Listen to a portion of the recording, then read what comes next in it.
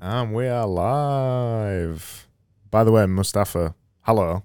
But Yeah. Hey, Craig. What's up? How's I, it going, man? I'm good, but I've got to begin with a compliment. So you probably have the coolest name in Mustafa. I really want to be called Mustafa. You sound so wise and so worldly, and I'm just called Craig. And what's worse about Yeah. that is that every American calls me Craig, so Craig. I don't even get my own name. Yeah. So I'm gonna start calling you Craig now. Oh, don't you start as well. Everybody already does. E- Okay. Even Yeah. my girlfriend and things has started calling me Craig, Uh, just to annoy me. So okay. So is it Craig or Craig? Craig, Craig. Craig, yeah, Okay. Cool. Yeah. yeah. It's if you was to say it in kind of normal English, I guess it would be Craig, but Yeah. it's absolutely definitely not Craig. Anyway, this is not about me. This is about Yeah. you. Yeah. Have you hit 4,000 followers yet? No. So I haven't. This is weird thing happening on Twitter all the time, where your follow numbers are like fluctuating for some reason. Yeah. You gain you know, like I gain a couple of followers, the numbers increase, and then they go back down, and then they go back up, and then they uh, a number of followers disappear all of a sudden, vanish, and then I wake up the next morning, they're there, and I don't know what's happening, but yeah. So officially, I haven't uh, hit 4K, 4,000 followers yet, but probably in a few hours. I was hoping it was gonna be whilst we're streaming here, or You never know. yeah, like or immediately after. Yeah, you never know. We're just getting started, so we have like some time before you probably could. It could probably happen. Do we have live viewers right now? Yeah, we do. I Yeah. So I don't know who. so so yeah. So everybody who's like viewing this podcast right now, go follow me. So how are you anyway? How's things? How's life? Things are good. Things are pretty busy.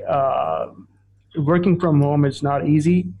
So I have kids around. Like my twin daughters are 3 years old, and yeah, I have a 6 year old son. They're being homeschooled right now because the schools are closed.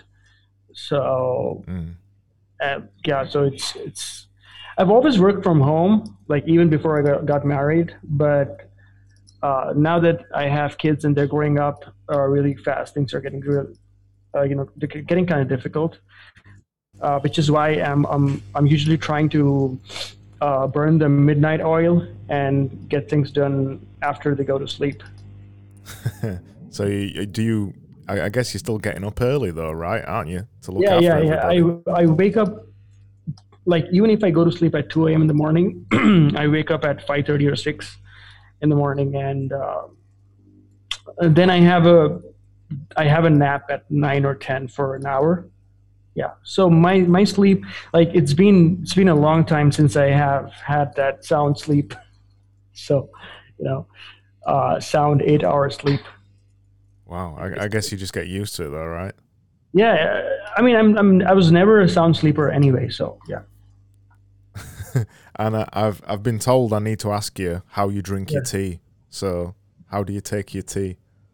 Uh, so the tea I have every day in the evening at 5 p.m. Is your regular tea uh, with milk and sugar, and it's the best tea because I live with my parents, so my mom makes it for me. Oh, Yeah. so like a little So treat every day. yeah, she never misses it, like every day. Oh, that's nice. Yeah, Yeah. I drink one cup of tea every day, but I've got to make it for Yeah. myself on a morning, so it's not Uh, special. I was never into tea or coffee. I'm still not into coffee, but like my wife drinks a lot of tea, so I had to give her some company. with that. Yeah. Yeah. So So that. so I've called this episode audience building and the Mhm. creator economy. And Wow. yeah, so we kind of that's a big wide topic, but particularly when I'm talking about audience building, what I'm really talking about is like Twitter, and Right. I think Right. that's obviously where we met first of Hmm. all as well, Yeah. and I think you probably agree that Twitter's your main thing right now, isn't it? Yes. Yes. It is. It is. It is. And how what do you think makes Twitter so special? Why did you start with that? What makes Twitter special to me, or in general? Well, to you, yeah. What makes it Yeah. special to you? Um. So, like, if we go back, I was. So I've been freelance writing for more than 10 years now. Like, I've been freelance blogging for more than 10 years. I've never did that for myself. Um, I did try starting a blog back in 2012, but then I, couldn't do it for long. Mm. So I've been doing it for clients, so mainly digital marketing agencies in the US.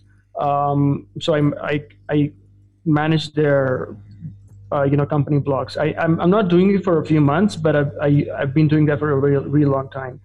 And so I've written a lot of content on social media marketing, like a lot of blog posts on social media, and I used to write so much about how Twitter is this amazing tool that every business needs to use, and it's like the most what do you say is the most appropriate tool to build an audience and connect to your tribe. And Mm. but the weird thing about that was I was writing that not out of personal experience, but the research I was doing. So whatever I read out of my research, that's what I was writing. So every time I wrote about Twitter, I was not enjoying it because I did not understand the platform. Like, I did not know like why it works for people. Why, like, it didn't make sense to me before I used it. Like, in those days, like in Mm. say 2015 and 16. It was pretty popular back then as well. But so what didn't make sense to me was how do you keep up with thousands of people, posting content like in a single feed? How does that make sense? Like, Yeah. are people wasting time on it, or it's just Yes. like it didn't make sense to me technically. So, and that was only because I wasn't using Twitter. I was looking at Twitter from an outsider's perspective, Mm. and yeah, so that was the most confusing part. And like, even though I was kind of recommending Twitter to these agencies, these what do you say, marketers and entrepreneurs who are doing online business. I was asking them to use Twitter, but I was personally not convinced that it's the right platform to use. It didn't make sense to me. So in 2019, like, when I started working on my startup idea, Wordu, the collaborative blogging platform, which is still not launched yet. Um, so when I was working on that, I realized that I had to build a relationship with these influencers who are going to use my platform, uh, you know, so Mm. that I can take it forward. And I'm pretty good with cold email and stuff, cold emailing people, but it you know co- that is email is really good for nurturing your existing relationships or kind of distributing some good content. But when it comes to being social, when it comes to building these quick relationships with new people, email was not working out for me. So I was like, let's just go on Twitter, because everybody and their mother is on the platform. I'm not sure how many are using it, but let me just go there, and I'm just gonna try to build a relationship with like 5 to 6 like big shots in the social media space, because I was looking out to target the social media niche with when starting out Wordu. So the vision was different back then. But yeah, so I had a couple of social media influencers on my list, and I started engaging with their content. So, like for example, Ross Simmons is pretty is pretty well known on Twitter in the social media space, right? A lot of people follow him. So I started interacting with Ross a lot, and then a couple other people. But then something strange happened. As I was starting to use Twitter more and more, without any planning, I started to, connect with these other like-minded people who I would have never met without Twitter. So, like, you were one of them. I mean, I did not have a plan as such. So I came to Twitter with a plan to kind of build a relationship with these people. So that didn't work out well. I mean, yeah, I did build relationships, but then the whole idea behind building those relationships was to kind of sell them on my idea. So that didn't work out. Yeah. But what I did not plan to do was like making friends and like getting social on Twitter and actually having fun without without feeling the pressure of getting something out of it. So I was just having fun, right? And so initially I wasn't really consistent on Twitter as I am now, but I was fairly active on the platform, and I realized that I wasn't really enjoying the whole the targeted approach that I was taking towards Twitter to in a very systematic approach to building relationships. That wasn't fun. What was fun to me was these random relationships I was building, these random people I was meeting, these random conversations I was having, the DMs I was exchanging. So like even then I did not really crack Twitter, but it was more of me experimenting with my online social side that I never did before. So how long did it take you to realize that your original idea to come to Twitter was to plug a product, basically? How long did it take you to realize that wasn't right, that wasn't going to work? More than a year. Yeah. So since I started using Twitter in February 2019, and so it was not until July, not July or June or July, that I realized that this place is something else. It's doing something else for me that I had never planned for, and I was loving it. What was it? How did you work that out? What made you realize that this was doing something else? What was that something else? Yeah, something else was. So I was having these regular conversations with people like I would have with my old friends back in the days when I used to use Yahoo Messenger for chatting, So here I was talking to these people from all over the globe, like who I just met on Twitter. I had no intention of getting anything out of them. And then we were tweeting in public. We were, chatting in private in DMs, and we were getting on Zoom calls.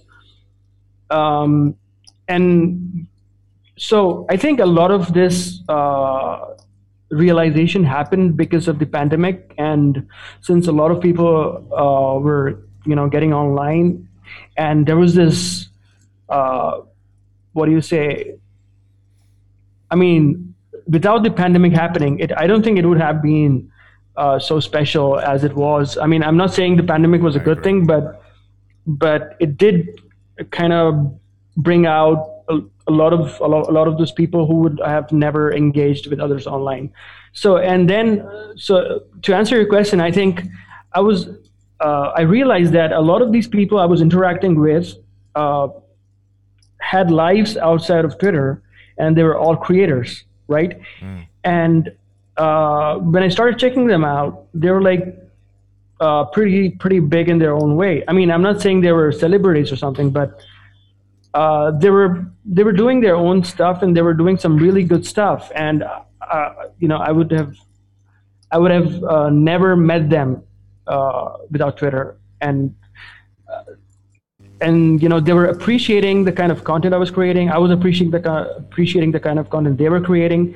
So the ideas that we were bouncing off, everything was resonating, and and I was enjoying it. I mean, I was having fun. I mean, I was spending hours and hours on this platform, and I was like having fun, and I was growing my. I mean, I wasn't really growing the focus was not on growing an audience for a long time. Like even until say November or December of 2020, I was not really focused on building an audience, but I was loving the whole aspect of, making these new friendships. Yeah. And I was enjoying that part. So I wasn't really looking at Twitter as an audience building platform, but more of a club, kind of an online club where I'm meeting these new people and I'm getting along with them. I mean, you wouldn't believe, but for a long time before Twitter, I was, I was going through this phase of depression, and I didn't have many friends, and I always wondered if that could be a social place online where I could just go meet people and talk to people. I just didn't know it was Twitter. Like I thought that my mind was always going towards those online forums and chat communities and stuff, but it never went towards Twitter. So this was very accidental. I mean, what's happening right now with me? I think to just return to your point about the pandemic a little bit, I think that is really important. I think I wouldn't be in the position I'm in now, using Twitter the way I'm using it, if COVID wouldn't have happened. Because because COVID was, I've run an agency for 10 years, pretty comfortable in the things that I'm doing. COVID was really the thing where I thought, damn, maybe this could disappear tomorrow, and I've got all these skills, design skills, and we've built e-commerce websites for other people and things like that. I've got all these skills, but I've never utilized them for myself.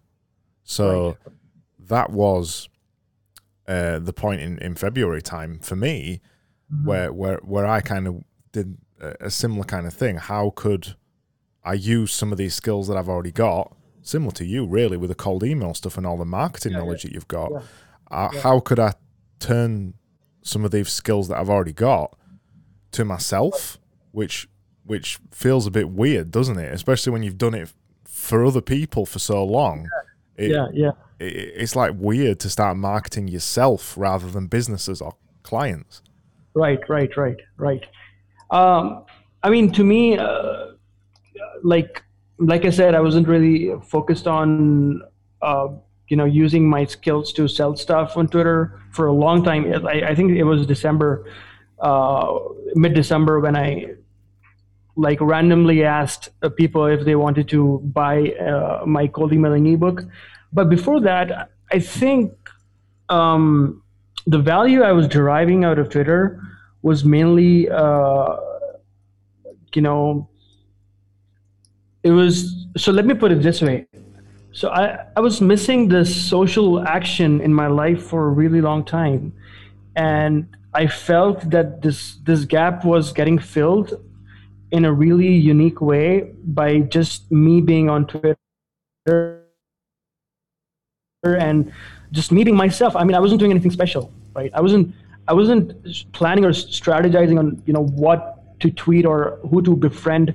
I mean, I was literally going out there, and I was like, if I found someone interesting, right, I would just go tweet them and say something like, "Hey, let's be friends," and they'd be like, why not? So Yeah. um, I think those skills that I mean, you've I got mean, though as a yeah, cold email guy, those skills that you've built all those years, even if you weren't necessarily consciously using them, they were helping you build relationships in a very real way on Twitter. yeah, you could say that. I mean, so I shed a lot of my inhibitions when I started cold emailing back in 2015. So I was, back in the school days, I used to be this really introverted guy who would never speak to anyone, who would not go on stage. So I remember going out there for this. Um, there was this. I had to give a speech on the stage, and when I was in like eighth grade or something, ninth grade, and I stood there for like 10 minutes. I couldn't speak anything, and I had like stage fright, and I just froze. Um, but then for some reason that when I started interacting with people online, and I started working with clients, and when I started chatting with people from all around the world, I mean, even before Twitter, so that kind of indirectly affected my stage fear in a positive way. It disappeared, and I started shedding. I became this extremely extroverted person, which I was not. So Twitter is perfect for people like me. I mean, not just introverts, but it's perfect for people who are extroverts and who have this energy inside them, who just want to talk to a lot of people, you know, but they don't find them in real life.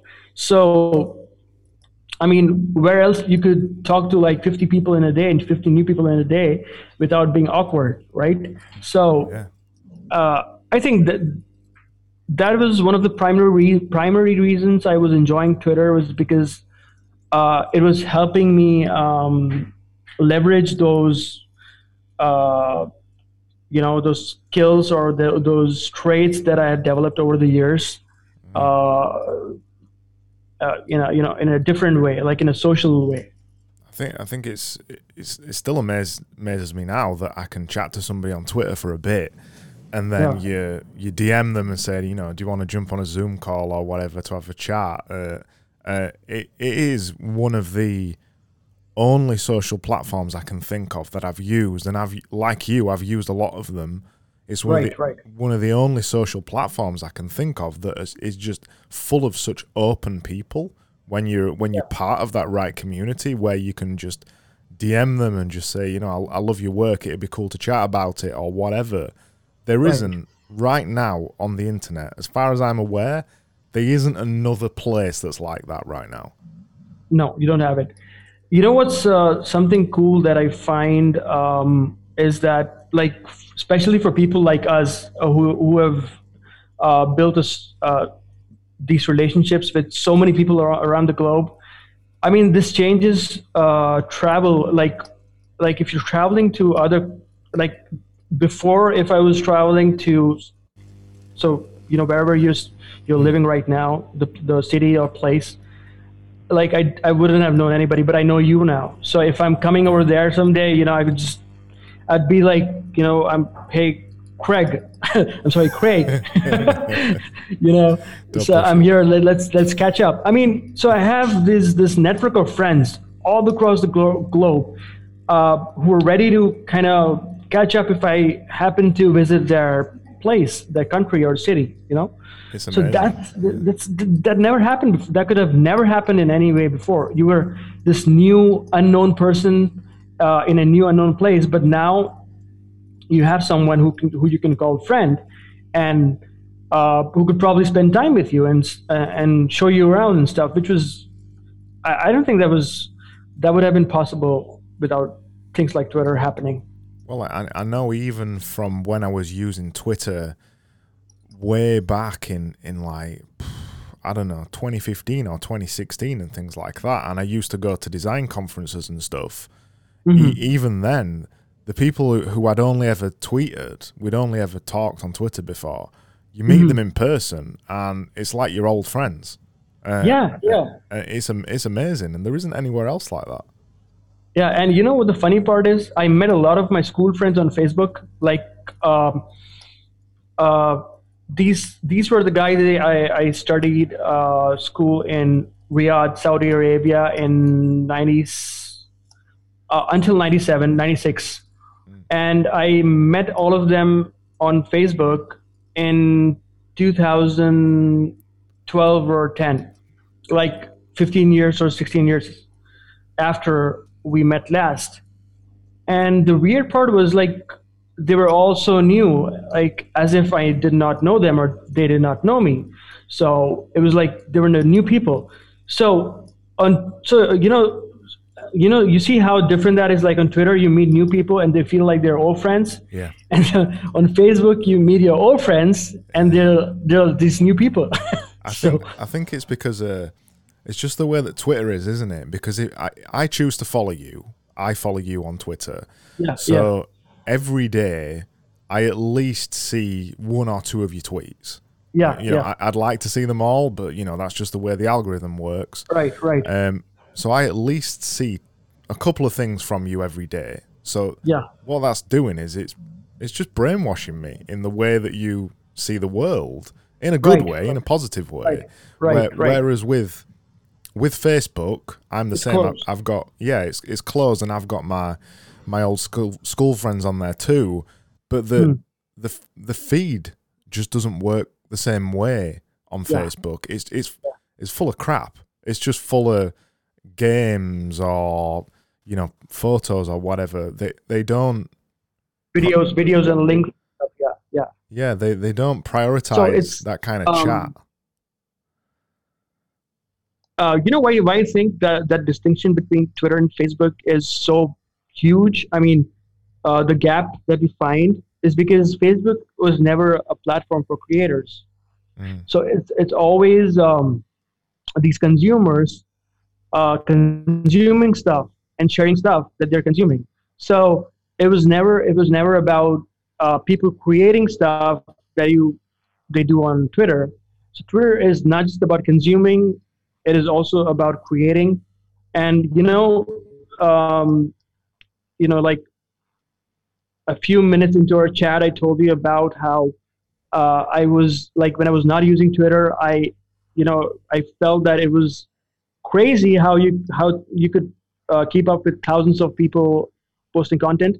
But when I started using Twitter, I realized it's not just the algorithm that is working to help you find the right content, but it's also the fact that the majority of the people you follow are not creating content on a regular, consistent basis. So your feed is not getting as clogged as you would imagine if you're not using Twitter, right? So everybody, like the majority of the people are like browsing and lurking around.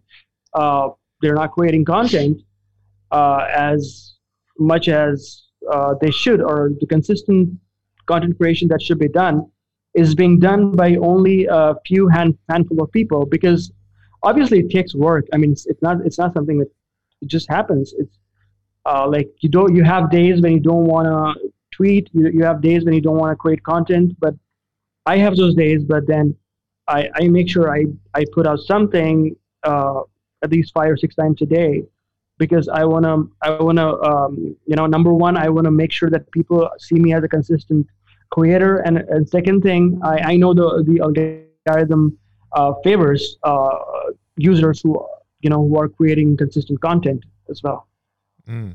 So you're consistent on Twitter now, and you said it really kind of started in November and December. Yeah. How did that change for you then when you said, right, I'm gonna change this up. I'm this stuff has been working that I've been doing, making friends, but now I'm gonna kind of quote unquote take it seriously. What did you do then from that point onwards? So probably in November I decided to change my approach, but then again it was not like I wasn't seeing results. I wasn't seeing followers happening. I wasn't like I had very few people engaging with my content, even though I was being consistent, which is the complaint of so many people. Like they're tweeting in the void all the time and they're not seeing results. So I was like, even though I was going to take this thing seriously, but I wasn't. I always made my wife like my tweets so that I had one more like. So yeah. But then in December, what changed was like, it was 12:30 a.m. in the morning. I just, without any planning, without any prior preparation, I put out this random tweet asking people, if I write this ebook, are you going to buy it? And then I all of these close friends I have on Twitter, they start saying yes, yes, yes. But then I start seeing random people who I have not met on Twitter, who are not following me, commenting, and then they start following me, and then I suddenly start getting attention for the first time from people who were like new, who are not my friends. And then I was like, there is something happening here. I mean, I am onto something.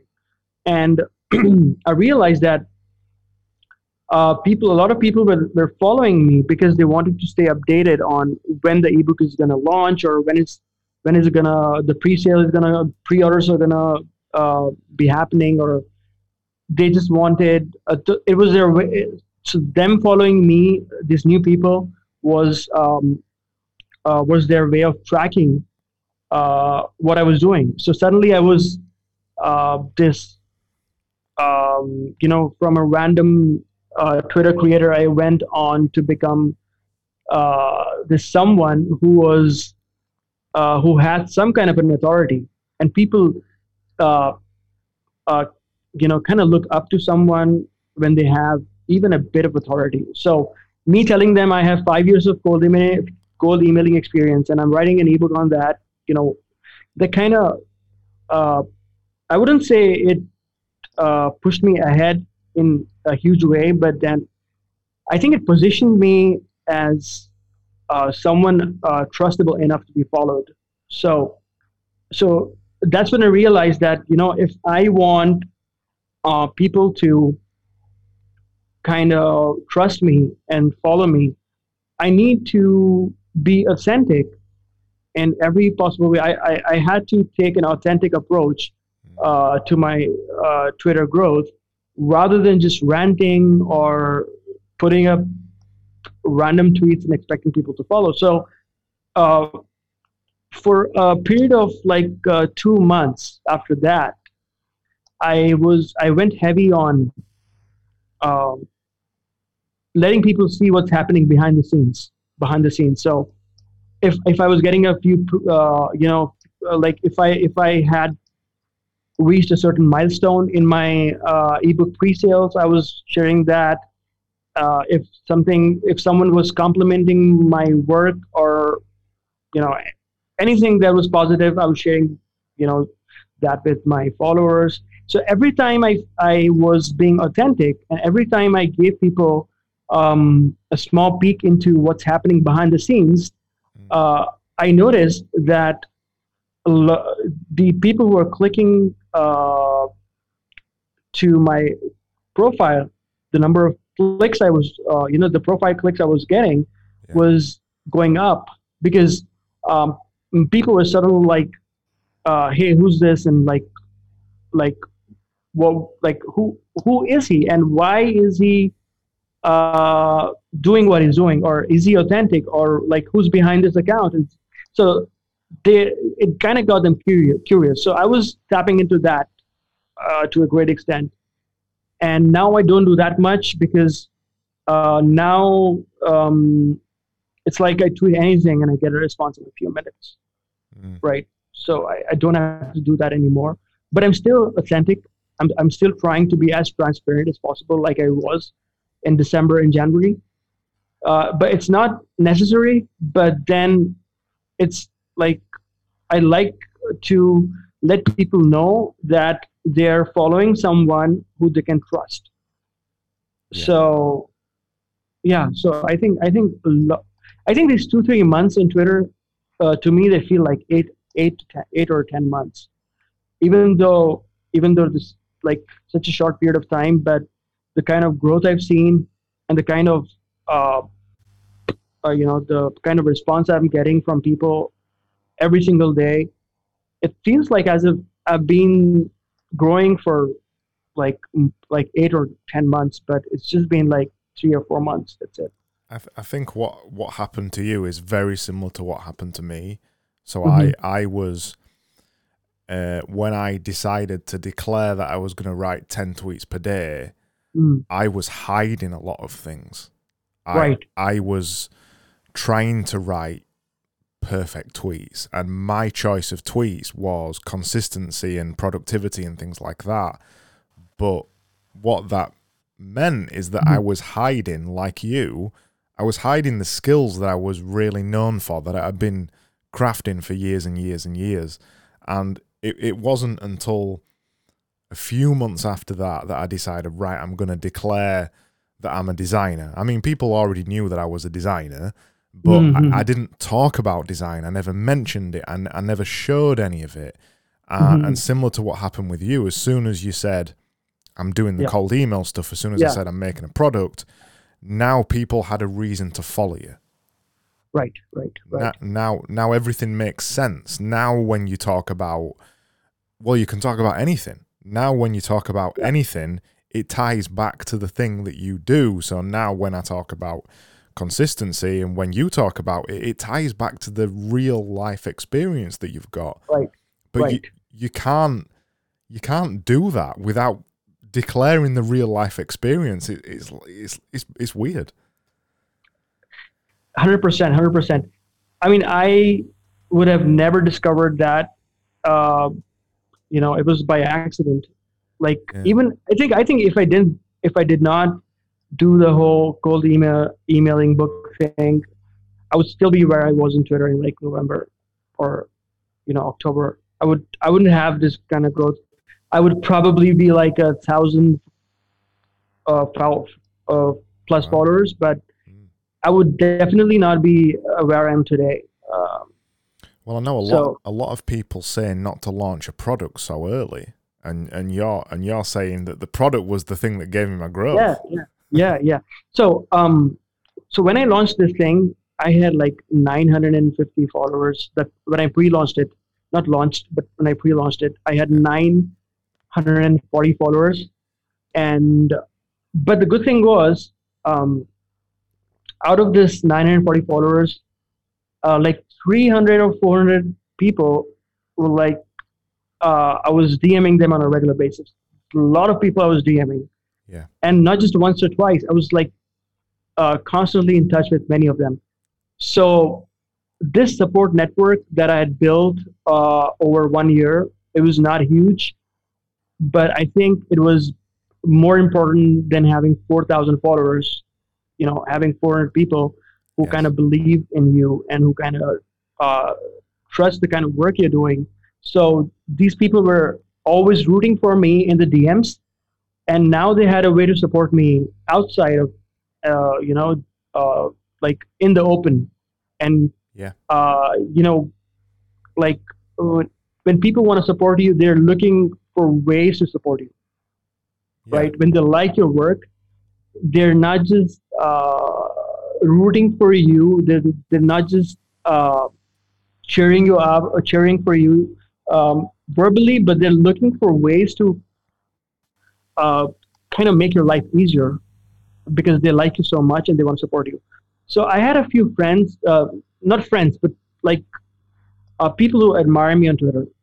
So they did not know about my cold emailing ebook, but they came to know about it later on, and they like I did not have my link in the bio then, so they sent me a DM. They sent me this DM and say, I heard about your cold emailing ebook. Could you give me the link to that? I don't need this ebook, but I'm gonna buy it because I want to support you, Mm-hmm. right?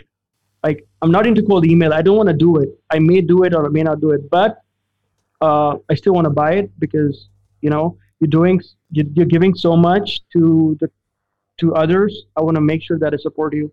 So I think it's a feel good.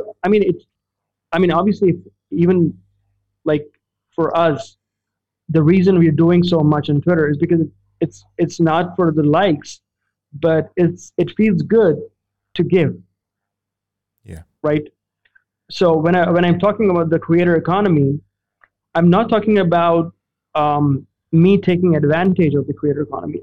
It's I'm talking about me giving to the creator economy so that it grows, and I be a small part of it, where I'm making a difference, like in the lives of a few creators, even if they're like small, unknown creators. Even if I'm able to help them continue without quitting, right? So I am adding to the creator economy. So creator economy is not just about you creating stuff and selling stuff, right? It's also about you supporting other creators in whatever way you can. And as a creator, when you're supporting other creators, you're doing what a creator does best. You're giving, and that feels best, right? Even if you're not taking money for it, Yeah. you are earning this loyalty from people. You're earning their trust. You're earning their admiration. You're earning so much, which is, I think, it's more than money. I get more joy out of seeing somebody I follow on Twitter finally making a product and me getting the opportunity to buy it. That's Yeah. I have seen Satya, the guy who's uh, started not as a designer, who's in your, I think, you know him, right, Satya? yeah, Satya and Daily Visual Yeah, community. yeah. So he was not a designer, and No. I have seen him not in pub. I'm sure he's talked about you in public as well, but like in our private conversations, we have this small little group on Twitter, and I have seen him talk so much good stuff about you. Like he sees you as your mentor, and knowing that you changed Satya's life, I think that's enough for you to kind of feel good about what you're doing. Yeah, absolutely. That's what it's all about. If I can give, and honestly, I haven't really interacted with Satya that much. I've interacted him in DMs and things like that, and I helped him when he wanted to sell his first design work in a client type relationship. Right. But that's really what it's all about. That's the whole creator economy thing. It's about giving people the opportunity to do what they love. That's what it's all about. And if I've got that knowledge to give, I'm going to give it. Right. So you helping Satya do that is like, I think that's the biggest part of the creator economy. It's not about people making millions of dollars selling their own stuff. That is important as well, the money thing and everything. But then, like as human beings, if you're not exchanging value, if you're not giving value to each other, then I don't think the creator economy would survive without that. Yeah, I think Satya is a great story and proof of how the creator economy works. So we've mentioned the creator economy a million times, so you should know what it means by now. We've been talking about it, but it's basically people who are making digital products, usually, maybe physical, but digital as well. And Satya is a great story. So I set up, as a quote-unquote creator myself, I set up Daily Visual, which is a community of people just making visuals every day, because that's what I enjoy doing. Some people joined it. Satya was one of them, and he wasn't a designer, and I kept pushing him to try Figma and just keep going, encouraging him and things like that. And he's continued, and now Sathya, and I know he's had a couple of clients, and he's also working on his first product, his first Gumroad product. That's the full circle. That's what you want. Yeah. So he went full on, like right from not being a creator to being a creator who's going to make money from his creation. That's amazing. I mean, I think by definition that is what creator economy is, and I feel privileged to be a part of it because I've always created this content for clients, and I forget about it because I got paid for it for the time it spent. But then my creation was living on someone else's digital property, and I wasn't proud of it. Like, even though I created the content, I wasn't proud of the work I was doing because like I was selling it off for money, and I wasn't getting the satisfaction that creators should get out of it. But now, like, the kind of money I'm making with my ebook is not huge, but the money I've made until now is definitely something which I would never have made by ghostwriting an ebook for a client. It's triple that and it's continued to give. It's gonna continue to earn me for a long time. I just got a DM yesterday from someone asking me if I could sell them my ebook as a product so that they can give it away as a free lead magnet. I was like, hell no. I'm not doing. I've been doing that for like 10 years. I'm not doing that again. I'm not selling my thing as a product. I'm not giving it away I'm not giving 100% rights to my thing. I mean, if you want to buy it, if you want me to write an ebook for you and you're going to pay me money for that, maybe we could do that. But I am in no way going to sell this thing to you so that you could give away my 5 years of experience, for free as a lead magnet, so. Yeah.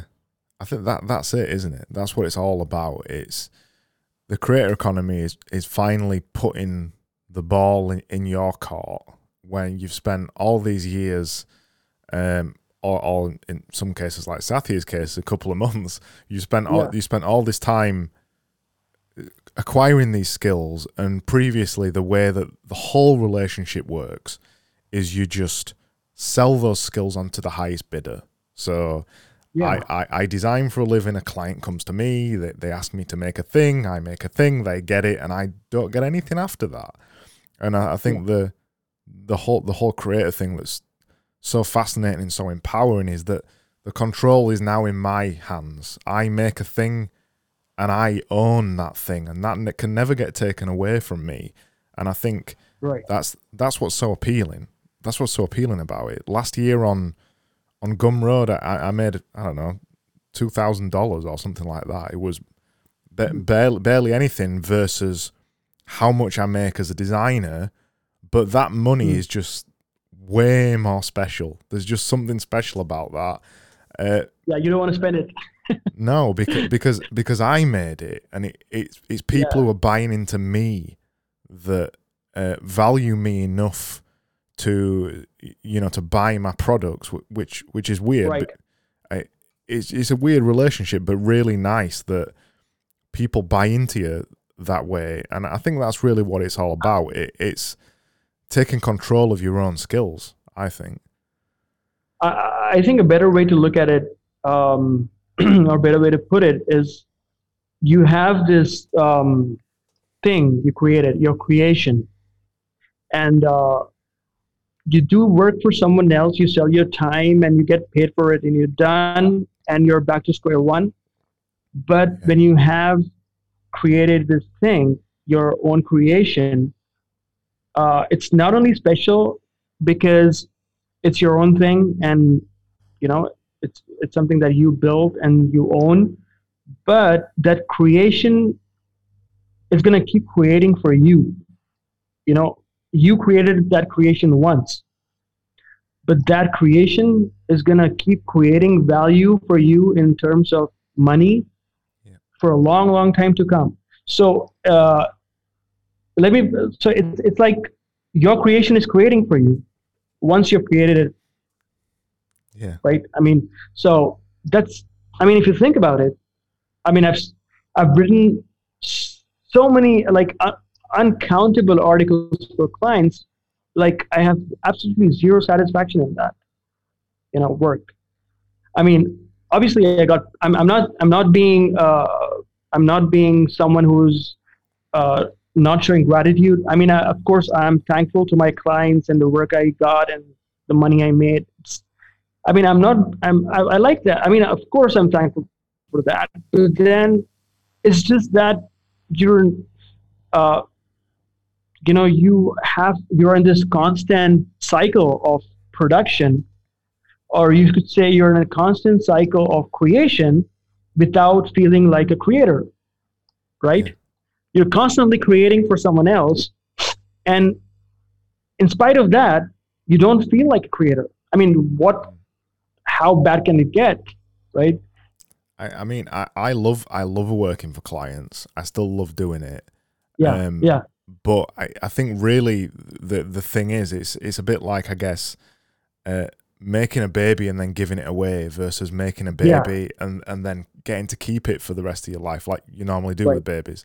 right. It's a little bit like that. When you work for a client, you're all in on this product or this creation that you're making for sometimes a really long time, for maybe a couple of months or a year, and then it's handed off to the client and you never see it again, and it goes over the hill, and that's it, it's gone. Whereas when you're making for yourself, when you're creating a product for yourself, you make it, you nurture it in exactly the same way, then you release it, but that's only the beginning of your relationship with it, and it continues to stay with you all of that time. I really love that idea as well that you said about when you create something, it creates for you as Yeah, well. And yeah, I think I'd probably put a further point on that as well, that not only does it create for you, somebody else consumes it too, and then they want to go create something too. So wow. you're in this like creation inception that just continues to go round and round and round. It's really Yeah, beautiful. it's to suddenly feel like a Leo, so Leonardo DiCaprio in Inception. So another thing which I wanna share with you is, so when we're talking about making money with your creation versus making money with your clients, with your client work. So I want to make money. Like a big reason for me to make money is to give it away to people who are in need. Like I'm big into charitable stuff. It that gives me satisfaction. So I'm by nature I'm really I live a minimalistic life. I don't own a lot of stuff, so I don't like to buy. I don't like to buy a lot of materialistic things. Mm. So for me, giving money away is important.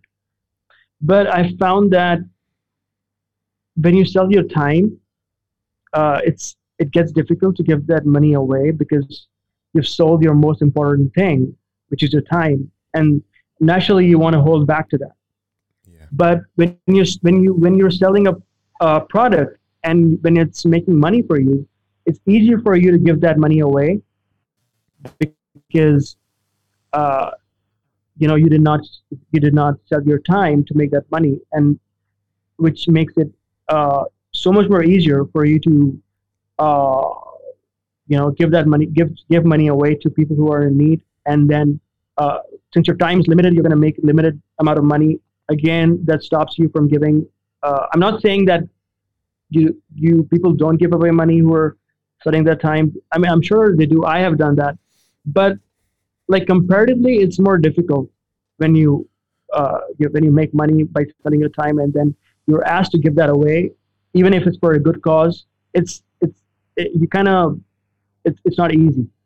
And there's Uh, also a cap on it too, isn't there? There's only yeah, so much money you can make from exactly, your time because exactly. it's limited. Yeah, I mean, Bill Gates would not be able to give away billions and billions of dollars, in charity if it was just one of those software programmers working for on an hourly basis for a company, right? I mean, so yeah, I mean that first, personally for me, it's really important to consider that the giving away part. Yeah. I never even considered that, but yeah, it's a really valuable point. I think the other thing as well is often if you're working really hard on a time basis, running an agency or freelancer or whatever, you often, even if you have the spare cash, you often don't have the energy to want to do anything else with the money or charity or whatever, because there's the other side for the charity as well, that it's giving your time up too. Might not necessarily be the money, it could be giving some time up, and if you're using all your time working, freelancing or whatever, you don't have that spare to be able to do that. And then maybe you get into this whole saving every penny, saving a lot of money because you're selling your time. The money's valuable. You keep saving and saving, and you don't even spend it on stuff you want to spend it on. That because you feel that money is limited because your time is limited, and then you save for like a long time, and by the time you are kind of ready to spend it, you don't have the health, or you don't have the mental capacity or whatever to make the most of it. So I think that's another thing that people should consider when they're saving their time, is because I have seen people who are like huge into, I mean, I'm not saying saving money is wrong, but like, penny pinchers, like people who are saving money in like the craziest fashion, they are selling their time. I've never seen a business guy do that. I've never seen a person who's selling their products being so stingy about their money as someone who's selling their time. I mean, I'm not saying that everybody's like that, but I've seen a lot of people who are like, I mean, it's their hard-earned money. It's called hard-earned money for a reason, because they're selling their time, which is not easy to sell, and you like once you sell it, you don't get it back and stuff. So, it is a hard thing. The whole thing about selling time versus selling products that essentially make you time. I've built a career. I've spent my last 15 years selling my time, right? And it was only, probably last year. It was last year I sold my first thing ever online for myself and made some money. And once you open that Pandora's box, there is no going back from that. And you realize instantly the inefficiencies of selling your time for money. It's not that I don't see it as a bad thing as such. It's often framed on Twitter as a 9-to-5 is a bad thing, or selling your time is a bad thing, or you need to divorce your time and income, as Jack Butcher says. It's often sold as maybe a bad thing, but really the way I came to, and the way I try to embody it a bit more now, saying this still running an agency, is that it's just inefficient to sell your time or over a long period of time. It's just inefficient. Right. And it's like, after you spend so much time selling it, after you spend so much time selling your time like we did, and once you jump into being a creator, you're not completely over the mental barriers that you have as someone who's used to selling time, which is why it's so difficult to sell your product at a good price, which is why it is difficult to price your product based on value rather than the time you spend on creating it. We still have those mental barriers. If we can break through those, I mean, Jack Butcher made like $1 million I think the first year he became a creator, right? Mm. So, I mean, why is it not possible for you or me, for you and I? This is because we still have that fear of, you know, like in like as someone who's selling time was always scared to charge more, you know, and we have this. We are holding our time so close to us. So once we become creators, we are again judging our creation based on how much time we spent on it, like how much effort that went to it, and like how should we price it instead of judging it based on what is the value the customer is going to get Mm. out of using my product. I mean, my Gumroad ebook could easily be a $200 course, and I could sell it. But my instinct, like my inner conscience, it does not allow me to do that Yeah, because yeah, maybe you know yeah. maybe I come from someone who's always sold time, and it just doesn't feel ethical to do the value-based pricing, right? Yeah, completely agree. I had a conversation with Tom Hurst about it on the last on the last podcast about how hard it is selling products versus selling services. It's very easy when you've done it for a long time to sell services versus sell products. And the way I'm looking at it now is that I've spent 15 years making all the mistakes of selling services, of pricing services. Now I'm really good at it. I can sell, like 12, 24, 50 grand's worth of service very easily in a meeting. But I can't sell a product for anywhere near that, like nowhere near. And I feel guilty charging like $20 for a product. So now all I'm doing is I'm starting from zero with my experience of pricing again. I've got to learn how to price products the correct way. And it isn't just learning about, obviously I could just say, right, this next ebook I'm making is going to be $500. It isn't just about the price. It's about the mentality of that price and learning that I am worth that, which is silly when I'm like a professional designer, but it's learning your worth all over again in a different medium. It's so weird, really weird. It, it is. I think the best solution for this, Craig, is to stop assuming what people are going to spend or how people perceive your product. Is just to go there and test a price point, and if you find a lot of people buying your product at that price, try increasing it a little more and test it out with a small group of people, and then see if they buy it. If they're buying it, then you could just keep on increasing your price based on the conversion rate you're getting, instead of just because if you only go with your gut feeling, or if you only go with your instinct, it's never going to allow you to charge the right price. I think you need to stop. I think we need to stop doing that, and instead take a more real approach by testing it out with a group of people, the price point, and see if they're buying it or not. Because in our mind, that price may be high, but then when you actually go out there and start pitching people, they might think it's peanuts, right? So. Yeah, I agree with you. I think for me, I'm still so young on the whole creator experience. It's still less than a year since I made my first product ever. It's still a learning process. The next thing I'm releasing, which is the new book, is the highest price thing that I've released.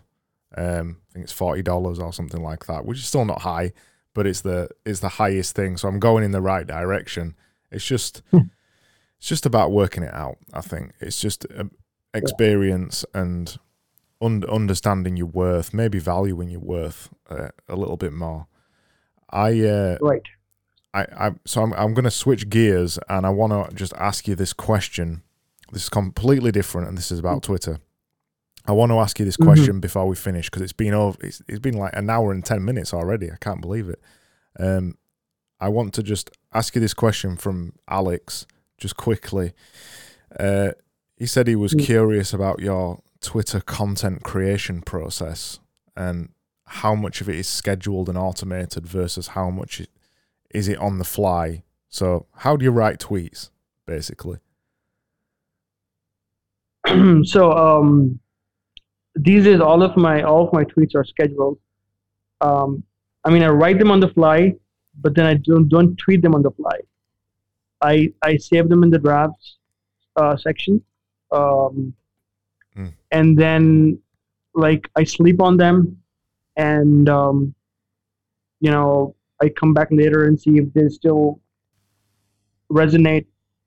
Then I schedule them for like the next day, or so I'm right now I'm tweeting like every 2 hours, 6 or 7 tweets a day, every two hours. Yeah. And all of these tweets are scheduled using Twitter's native scheduling tool. I don't use Hypefury. Yeah, so my drafts folder is like always filled with so many, like it's the graveyard of my tweets that never went out. So yeah, I write a lot of crap, but I don't tweet everything, right? So I try to sleep on it and see if I can feel that. So I now have this intuition of, I'm not saying that I still know what's going to work or what's not going to work, but I have this certain intuition, which is not always right. It goes wrong sometimes, but it tells me whether this tweet is worthy of tweeting or not. But then that doesn't happen right after writing. But then I have to wait like a day or two to kind of see if I feel. But there are some tweets, they're instantly winners in my eyes. Like I have a strong gut feeling saying, I have to tweet this right away. I'm not scheduling this. This is the stuff people are going to like. And it happens. Like they do like those tweets because they're not planned. They're written, like I look at these tweets as a reader, right? Like if I was a reader and if I was reading this tweet, would that surprise me? Would that make me go, wow? Would that teach me something I did not know? And like if I am getting a yes to all those answers, I tweet that right away. And some tweets, you don't even have to ask those questions. You just know it. You just know it. You just know it. Like this is something that's going to resonate with so many people. And it does. Like just like 3 or 4 days ago, I think 3 days ago, I was sitting on my lap. I was like working on my laptop, and my son comes along, and since I'm always happy about the growth I'm having on Twitter, I'm sharing that with my 6-year-old who doesn't know anything about Twitter, and I'm like, so I've got these many followers on Twitter. Daddy's got these many followers on Twitter, and his eyes go like, wow, like there's a lot of people, So he's like, are they your friends? So I'm like all of my friends, and then he's like, then let's invite them all to a party, right? That was a child, like an innocent thing to say, invite 4,000 people to a party, right? Yeah. So, and the moment he said that, I was like, I have to tweet this because this is something so darn cute. Like I find it cute. It resonates with me as a reader, so I probably should share it with others. And I was pretty sure that it was gonna attract a lot of attention, and it did. That one tweet got me like 200 followers. So yeah. Yeah, I think your process is similar to mine. I schedule probably 98% of all my tweets. Whenever I get an idea, in Hypefury I just schedule it, and I kind of use that as my drafts, and I just revisit it every now and again. There is a drafts function, but I don't use it. So I Mhm. queue up most of my tweets, and then there's just that occasional idea that you get. You think, I need to tweet this right now. This needs to be tweeted right this second. Usually because you're just impatient. You don't want to wait to see whether it does well or not. You're just like, I need to do this right now. Yeah. And then that's the only time that I tweet quote unquote live. What I try to do the most of all, I don't know if it's the same for you. I try to, when I go into the Twitter app, it's for replying to people and having conversations with people, not to write tweets. When I want to write tweets, I don't go to Twitter. I know you said you use the drafts function in Twitter, but I'm quite intentional when I go to Twitter that I want to chat to people rather than tweet. Yeah. I mean, I think I'm spending very less time tweeting, and most of my time on Twitter is spent engaging with other people. And I'm not sure if this is a bad thing, but I spend very little time scrolling down my feed and reading stuff from other people. I engage, like whenever I log into Twitter and I go to my homepage, I engage with the top tweet, whoever that is. Like if it's yours or anybody. I don't scroll down and keep going and on liking and commenting on stuff. Yeah, it's just, I'm the same. More of my time is, it goes into engaging with. So nowadays, like, I don't have time. Like every single time I log into Twitter, I have this flood of notifications and people are commenting and stuff. I have to reply. So I am unable to reply to each one of them in a very specific fashion. Yeah. But then I reply something. I use a GIF or I use the emojis thing to kind of say something, right? But I do make sure that I reply something back. And I mean, I do get those people who are commenting from anon accounts who are just kind of rephrasing your tweet. Yeah. What do you call them? Reply guys. Reply guys. The reply guys. So I'm starting to get those as well. So, but not many. Just ignore them. I do reply to them with an emoji or something like that. So yeah. I mean, they're working hard. So. Yeah, well, I just tweet and just say I'm never going to reply to people who tweet at me like this, and people still do it. So that's. So I have this guy who's been my go-to reply guy for like a month or two. He replies to all my tweets. Like he sits down for 30 minutes and replies to all my tweets of the day. That's some effort. That's some effort. Yeah, and then he yesterday he DM'd me asking, "See, I've been doing this for a long time and not seeing results. What's happening?" So I'm like, "Stop doing that." I was like, instead of you spending time on my account, go to other accounts that are like yours who aren't getting any engagement. Engage with them, become friends, talk to them, DM them, or like show them you're giving them attention, and then do that 100 times and like have 100 friends, and then suddenly you have people who are engaging with your content, right?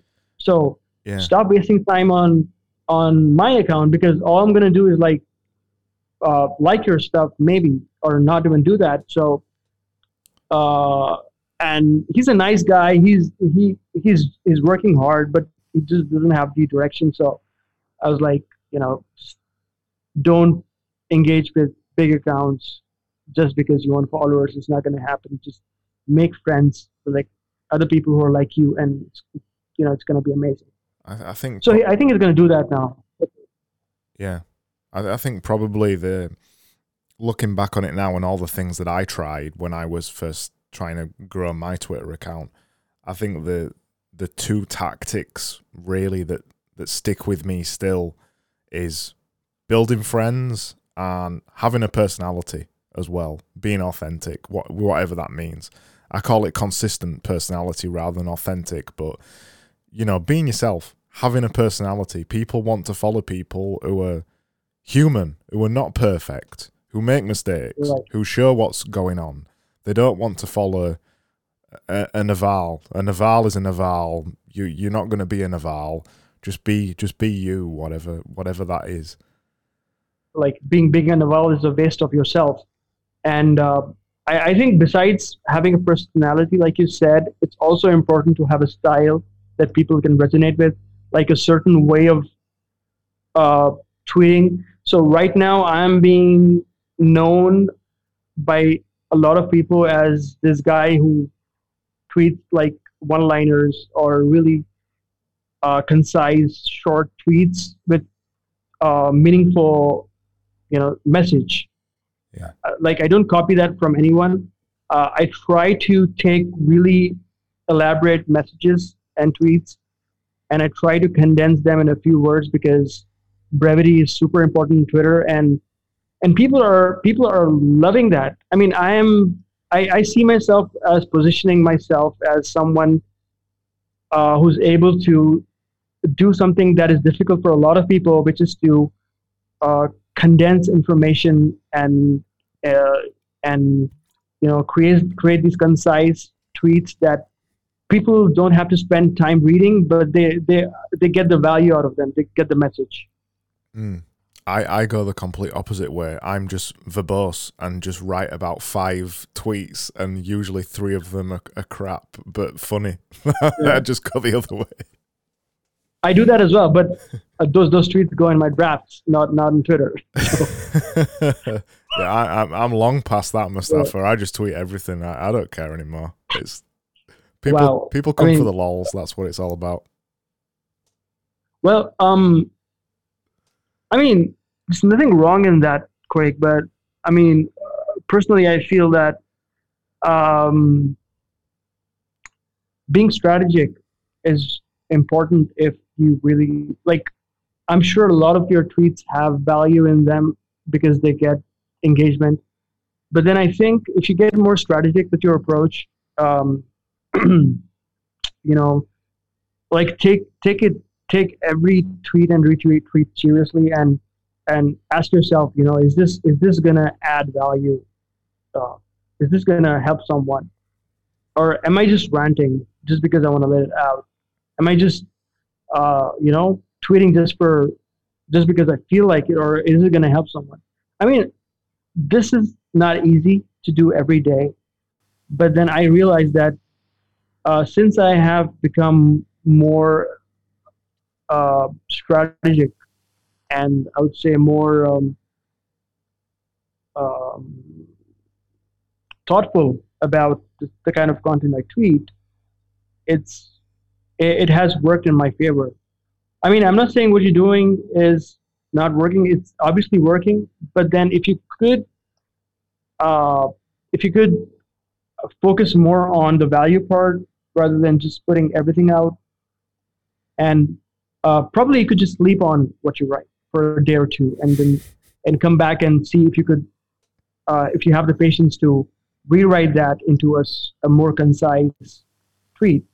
I think your audience loves you, man. I mean, I've seen people love your content. I mean, I'm pretty sure they're gonna appreciate if you could take it the extra mile. I mean, I would love it. I would love to see that from you. So. No, I really appreciate that. I mean, I'm over egging it a little bit. I sit down and write 8 to 10 tweets every day. Most of them are not just random top of the head stuff, but I make it look like they are. Yeah. It was a thing that I changed quite a while ago. A lot of my tweets were quite dry, so whereas you're trying to condense them, I went the other way. I was writing condensed tweets and not really having much of an impact with them, and I started just making them a little bit funny or a little bit more me, really. I don't take myself seriously, so that's where I was going. Still providing value, but providing a bit of humor inside things as well. And I found that style, it resonated more with the way I am. Again, I don't take things seriously, and as long as it makes you happy. That's all it's about at the end of the day, isn't it? Whether it makes you happy or not. And the question I want to ask you is like if you're being brutally honest, are you tweeting for yourself, or are you tweeting for your followers? Like, if I was tweeting for my followers, I wouldn't write so much crap. So if I was being 100% intentional about it all of the time, I wouldn't show a lot of the stuff that I show. Like I tweeted a video of me making a cup of tea this morning. I wouldn't put that kind of stuff out. I love that. But I realize I made a decision quite a while ago that I wanted to. Gary Vee talks about building a TV channel, building a TV channel of your content. And I made a decision a while ago that I was going to make loads of content. And if that was going to be the case, I was going to kind of show everything, basically. Not quite everything, but a lot of things. That means that I have long-form conversations like we're having on a podcast right now. I make visuals, I write tweets, I occasionally write blog posts. So I make a lot of content that shows me, really. The product is me, ultimately. So that means I have to show a lot of random kind of bits and bobs. I'm doing a lot of things. I'm not particularly focused in a lot of them. That's me. That's the way I am. So I think that the best part about that is that you sleep well at night, and because you're so authentic in your approach, you're doing the right thing. You're having fun, and you're not being fake. You're not trying to put up something that you're not. And I think that's the message that I get, which is an important message. Yeah, I'm lucky that I don't need to make a living from Twitter. I don't make almost any of my income from that. I make my income from being a designer, running an agency. So I don't treat it that way. I treat it as a hobby. It's fun. And I've tried it the other way. I tried taking it incredibly seriously. I didn't enjoy it. And I'm glad that I switched it around to have a bit of fun with it, because why are we doing it at the end of the day, Mustafa, if we're not having fun with it? Yep. I completely 100% agree. I'm having fun doing what I'm doing. So, yeah. I think that's a great place to end. You've got 30 seconds. Do you want to say anything? Plug anything? Promote anything? No, just come follow me on Twitter and discover my content. And I don't want any of you to buy anything from me. Just connect with me and try to become friends. I think that's it. I love it. You're so authentic, Mustafa. I'm really glad I met you on Twitter. And same here. Likewise. Yeah, just keep up the good stuff, and I guess it was amazing. It was amazing talking to you. We'll chat again on Twitter in probably like 10 minutes. Yep. Talk soon. Okay, bye-bye.